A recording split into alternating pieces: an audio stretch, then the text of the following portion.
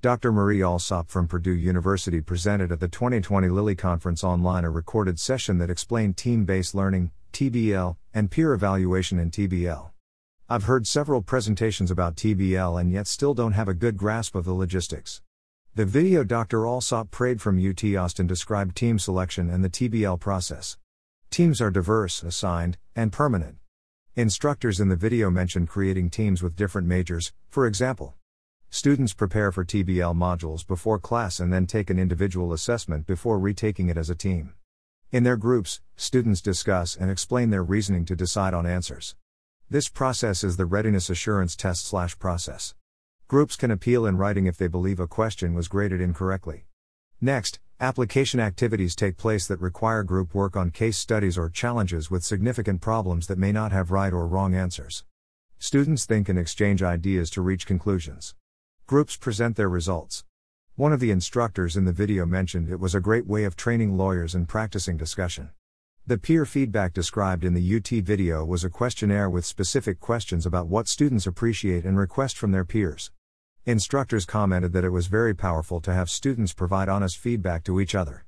TBL therefore consists of 4 stages: creation of strategically formed permanent groups, readiness assurance, application activities, and peer evaluations. TBL promotes real-world collaboration, inter-reliance, active discussion, and critical thinking. Alsop mentioned that there are resources available for implementing TBL pedagogy online. Alsop then described implementation of TBL peer review in a nutrition class they taught with 69 students. Alsop used a more complicated peer evaluation with documents for each individual to quantitatively and qualitatively evaluate group members. Punctuality, preparation, self-directed learning, and interpersonal skills were addressed. Questions in the qualitative section included: what was the single most valuable contribution of this teammate to the team and what behaviors should this teammate change? Multipliers were factored in such that the quantitative feedback was worth 0.60 and the qualitative feedback 0.40. Graders used detailed rubrics to evaluate the qualitative feedback based on the usefulness of the feedback. It sounds fantastic and can really inform team dynamics.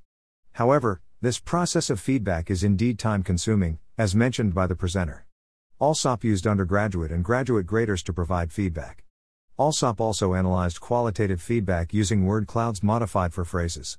I thought the examples of peer feedback were honest and constructive. This is exactly what we want: actionable feedback such as the team will benefit if you contribute more. I love the idea of providing peer feedback that is so detailed and structured, yet fear implementation and logistics would be challenging, especially in one of our 8-week courses. I am interested in how TBL can be implemented online or how some elements, including peer feedback, can be moved online. I appreciate that Alsop mentioned FERPA considerations are important when selecting peer feedback software and suggested checking institutional policies. TBL does align well with case studies and my interest in open-ended data analysis heavy cases.